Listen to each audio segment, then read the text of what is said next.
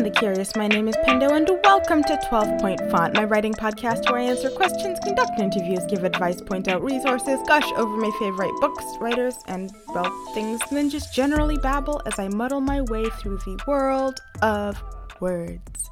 Today is episode 52, and we will be covering how to outline a non-fiction novel. But first, the idiomatic expression for today comes from Hungary, and it is, "You could spread them on toast." Fear not, this is not a suggestive idiom, I don't think. Right. So to find out what that means, go ahead and put your Google machine away and just stick around until the end of the show, where I will have wonderfully crafted for you a writing prompt to go along with that idiom. Hello again, wonderful people. For those of you who did listen to the last episode, welcome back to part 2 of our writing nonfiction series. For those of you who are just showing up, welcome. Let me give you a brief rundown of what's been going on. Last episode, we spoke about nonfiction writing, what it takes to write a nonfiction story, and where to begin. If you are just remembering, or if you're brand new, I'll just let you know that the last place we stopped was beginning a nonfiction book, and well, we ended with picking a subject. Hopefully all of you who are writing along with the series have already done that, picked a subject, because we're going to be building off of that subject in this episode. Kind of. Okay, buckle up, we'll just get right into it. Alright, so you know what you want to write about, and now you have to get to the actual writing. So today we'll be working with the self-help formula. Books like How to Win Friends and Influence People by Dale Carnegie, The 4-Hour Workweek by Timothy Ferriss, and On Writing by Stephen King. Now, I'm not saying you have to begin with your title, but I do just want to point out that when you look at the titles of nonfiction books, often they explicitly tell you what the book is about. How to Win Friends and Influence People is a guide to, making friends and influencing people. Compare that to something like maybe Twilight by Stephenie Meyer or Turtles All the Way Down by John Green.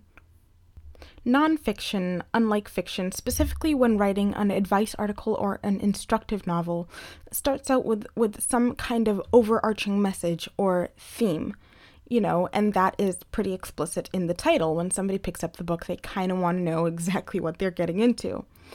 Often we don't find out until revision what fiction stories are really about because, focusing too hard on a certain stream or a certain message might do a disservice to the writing process, the discovery process. It might paralyze you and make you unable to write because of the amount of expectation that us writers tend to put on ourselves. However, with nonfiction writing, apart from perhaps memoir, not only must you understand the central message before you begin writing, but that theme is explicitly laid out, not only in the intro, but directly after it as well. Let's just look at those titles again. Compare On Writing by Stephen King to something like Good Omens by Neil Gaiman and Terry Pratchett. Both of these titles are good, but unlike Good Omens, which isn't necessarily explicitly meant to edify, the title On Writing is it's a statement of intent. So when we build self-help books, when we build nonfiction self-help books specifically, we begin their structure around the central idea. We build our nonfiction book around that statement of intent, or at least that's what we'll be doing here. Now, when I say novel structure, I am literally giving you an actual framework. I'll link the framework in the next episode in the show notes so that you can follow along quite literally if you want to, but I don't want to give you any aggressive, hardline parameters until you've kind of done a little bit of exploring for yourself. But if we get to next episode and you still need a little bit of help will be there for you. All right, jumping right into it. Our novel outlines will be broken down into roughly 5 sections. Section 1, the introduction. Section 2, statement of intent. Section 3, the longest section, the meat of your book. This is the solution or the response to your statement of intent. Section 4, an overview of your talking points, and Section 5, closing out. All right, now we have all 5 sections laid out. Let's go into them in a bit of detail. And if you notice, this might feel a little similar to perhaps your high school essay structure, and that's not completely wrong, but let's just get into a bit of detail here. Essentially, think of these sections as a series of questions you ask yourself about your book and about your subject. Let's begin at the beginning, the introduction. Section 1, the introduction. There are 3 questions our introduction will answer. 1, who are you? 2, why are you writing this book? And 3, what makes you qualified to write this book? Yes, questions 2 and 3 are different. Think of question 2, why are you writing this book, as if you were going into an interview. Your book has gone beyond viral, and now you're on a couch with the host of a show, and they look at you and ask you, so what inspired you to write this? How would you respond? Question 3, on the other hand, well, this is the ethos, isn't it? This is where you establish your credibility and lack thereof, and why it's you who must write this book either way, and not someone else. Now, when looking at question 1, you might be tempted to give some sort of a autobiographical or generic author introduction. Do not do this, please. Especially if you will be writing more than one nonfiction book, this section isn't something you should be able to just copy and paste anywhere else. And anyways, your author bio is something that will go onto a literal biography page at the end of your book. That's right, there's like a dedicated section of the book specifically just for talking about you in general terms. So instead, when answering question 1, you want to be answering the question of who are you in this context. You need to ask yourself, who are you in the context of what you are writing? For example, if I were to be writing a nonfiction book about the podcast 12-Point Font, let's call this fictional book 12-Point Fonts, subtitled Learning to Write Together. Sure, let's stick with that for just the rest of the series. Learning to Write Together. In this context, in the context of this podcast as a novel, as an introduction, I'd probably say something along the lines of, hi, my name is Pendo. Hi, Pendo, and I have a writing podcast. I really like my writing podcast. I started it because I am an eternal student, and I thought it would be super cool if I started recording what I was learning. Not just for posterity, but so that if anybody else was struggling with these things I was struggling with, or was curious about the things I was curious about, and wanted to learn in regards to writing, they had a resource. Everything was just here for them. It would be something along those lines. Obviously more polished, maybe with a little bit more personality, but you get what I mean, right? It's who I am in the context of what I am writing, and frankly, why the audience should care about you specifically and about this book. Just to be clear, when you are beginning outlining, you don't have to have the entire section written out while you're still doing the outlining process.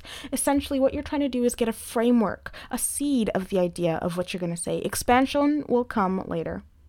All right, section 2. What is this book about? If you'll remember way back in episode 39, the basics of business writing, we spoke about expediency in messaging. Get the greetings out of the way, then go straight into what you want, and then expand out from that. That's essentially what section 2 is all about. You want to answer these questions for the reader. What is your book about? And why it's important. It doesn't have to be on a global scale. It can just be why it matters to you and why it matters that it's in the world, you know? This is your pathos. This is where you reach into that feeling section of the reader, into that part of their brain that goes, this needs to be here. I need to read this. Why does this book have to be written? In section 2, you are essentially informing the reader of exactly what they're getting into. Think of it as a heads up about literally the whole book. So going back to our 12-Point Font example, what is this book about? Well, the book would be about the process and practice of writing. Why is it important? Well, I might say that it's important because as much as writing is an art, it's also a craft, and making something that seems so abstract actually actionable might provide people who have not written out of fear or because they didn't think they could. It might give them an opportunity to write, and it might give people who are currently writing maybe some clarity on some subjects, and even more tools to add to their writing toolbox. Something like that. Now, in this section, clarity is important. If you can't answer these questions concisely in one sentence, this book is about the process and practice of writing, if you can't answer it simply, then you aren't actually clear on what you're writing about, and you need to revise your idea. Lack of clarity in the outlining stage is probably just going to make it more difficult for you to actually write. And B, you might produce a product that's just as unclear as your premise. Now, of course, if you are discovery writing and are using this outline process to try and just nail down your idea, or if you're using this entire first draft to try and nail down your idea, perhaps you will have different results. Everyone is different. Every process is different, of course. However, it will probably make the outlining process a little tricky if you're unclear, because Non-fiction books, unlike literary books, rely on clarity. It's a major selling point. Whereas literary fiction is so often characterized by its intentional ambiguity. Alright, so you've got section 1 and section 2 kind of laid out, and you've got answers to these questions, and you've not necessarily written them out, but you've got a few ideas, maybe some bullet points, maybe a few paragraphs you're considering working on. That brings us to section 3. What is the solution? How are you? How should your reader respond to what the book is about? Section 3 will be broken up into multiple chapters. In fact, section 3 will be broken up into sections itself. However, that is work for another episode. What I would write down for now is, if you could boil down the main points you're trying to make into 3 to 5 bullet points, what would those be? Back we go to our 12-point font example. Perhaps in this specific edition of the book, what I am trying to get across, the 3 to 5 bullet points that I would be making are that good writing boils down to clarity, intention, style, concision, and verisimilitude. I'm just going to have to put a quick disclaimer out that while I do believe all these points are important to writing, these aren't necessarily what I believe to be the main tenets of writing. It's just an example. Just an example. An example. Okay. All right, so we've got our introduction, our book subject, a vague idea about a solution/response, sections 1, 2, and 3, and we move into section 4, an overview of our talking points. Think of this as a conclusion to the instructional section. Section 4 is where we go over big ideas again, where you reiterate actionable objectives, where we restate major ideas to go over next steps. Unlike with fiction or literary novels where exposition and overt explanation is bad manners and often bad writing, in nonfiction writing, you want to reiterate major ideas. So not only does your book build on itself, but it also reinforces itself throughout. Okay, that was section 4. Finally, section 5. If you were here last episode where we discussed nonfiction novel writing, kind of like writing an essay, here is sort of where the novel formula deviates from essay writing, or at least generic essay structure, often meant to subject its authors and readers to uninteresting, unenthusiastic, meaningless drivel that neither builds on critical thinking skills nor engages its writers. Certainly there are some good and meaningful essay assignments out there, but frankly, they are far and few between, and that's not what this is about. This is about section 5. Goodness, we went down a little rabbit hole there. Wow. Okay, so if we think about section 4 as a conclusion of sorts that adheres to the say what you're going to say it, then say what you've said, we can think about section 5 as the beyond what was said section. This is where you, the writer, get to talk about the work. Less instructional, more conversational and exploratory. Talk about the process of getting this information. Talk about why certain ideas are so important. Talk about what you just said and how was this self-help actually helpful. Not just to do with this, but look at the impact of this. Not just, hey, here's an idea, but here's an idea and the result of its implementation. Section 5 is you as an author saying, here's what I just gave you, here's what it means to me, and here's how you can help it or how you can use it. Or I guess if we're following our ask ourselves questions formula, ask yourself, how has the information I just laid out benefited me? How has it benefited others? What are the results of implementing this information or adopting these mindsets? How are these ideas helpful if it's a warning you're giving out? How are these ideas harmful? What does what I'm saying mean? What does it mean to me? Remember, the power is in the specific, and section 5 is all about impact. It's about you, about what you said, and the impact it will have. Okie dokie.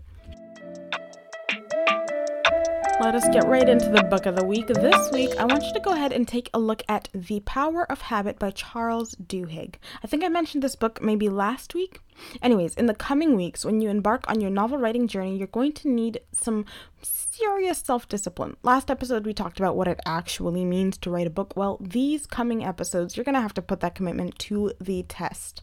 This is a great book for helping you to figure out ways to keep yourself in the chair or at the coffee shop whenever those open up again and writing towards your goal. It's also a great example of the non-fiction formula in action. So if you do end up reading it, take note, not just of the techniques intended for you to learn, but the techniques Duhigg uses to form the novel itself. Okay. it is time for the homework. Oh, sorry, we're not calling it homework. We're calling it Super Cool Skill Building Interactive Fun Time. Okay, so for today's Super Cool Skill Building Interactive Fun Time, I want you to go ahead and fill in those sections. I recommend getting a notebook or a piece of paper and literally brainstorming out the sections, writing in ideas you have for each part, but specifically, I want you to work on those 3 to 5 bullet points, big ideas for that middle section, for part 3, what that might look like, because those middle sections will form your introduction and your conclusion.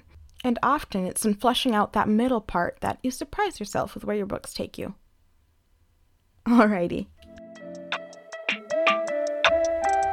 That is it for this episode. If you want more, come on over and hang out with me on Instagram or Twitter at Pendoland. Check out my website at pendoland.com. If you're not yet tired of my voice, make sure to subscribe to the podcast on whatever podcasting platform you are on. Intro and outro for the podcast is Meadows by Ramzoid. Of course, all of this and anything else I have talked about in the show will be linked in the show notes as well. Also, if you have a sec, it would be super cool if you could give this a good rating on whatever podcasting platform you are on. I know Apple specifically really likes those good ratings. It just helps with visibility. And if you don't think that is something for you, if you're just not into giving ratings, I get it. I super duper get it. It would be just so cool of you if you could just mention this podcast to one person in your life who you think would appreciate it. All right, now for the idiomatic expression of the day. Today's comes from Hungary, and it was, you can spread them on bread. The closest English equivalent of this is they have a heart of gold. This is someone who is kind and good, and good in the literal sense, like someone who does beneficial things or is a positive person. So for your writing exercise this week, go ahead and write a heartwarming scene. I mean, goodness, do we all need it in these fun times? Yeah, go ahead, write a heartwarming scene, but this scene must include a moral. I am talking about an allegory. It doesn't even need to be veiled. It can be paper thin, like, always be kind to people who are lonely, because otherwise they might curse you and your child and your entire kingdom to eternal sleep for like a bazillion years on your daughter's 16th birthday, causing you to go mad and destroy your kingdom's economy by literally incinerating all of the weaving looms, something like that. Or don't make your literal home out of straw that is easily susceptible to huffing and puffing. So, something like that. All right, you've got this. This has been 12-Point Font, reminding you to stay creative, stay curious, and stay writing. Until next time, that is goodbye.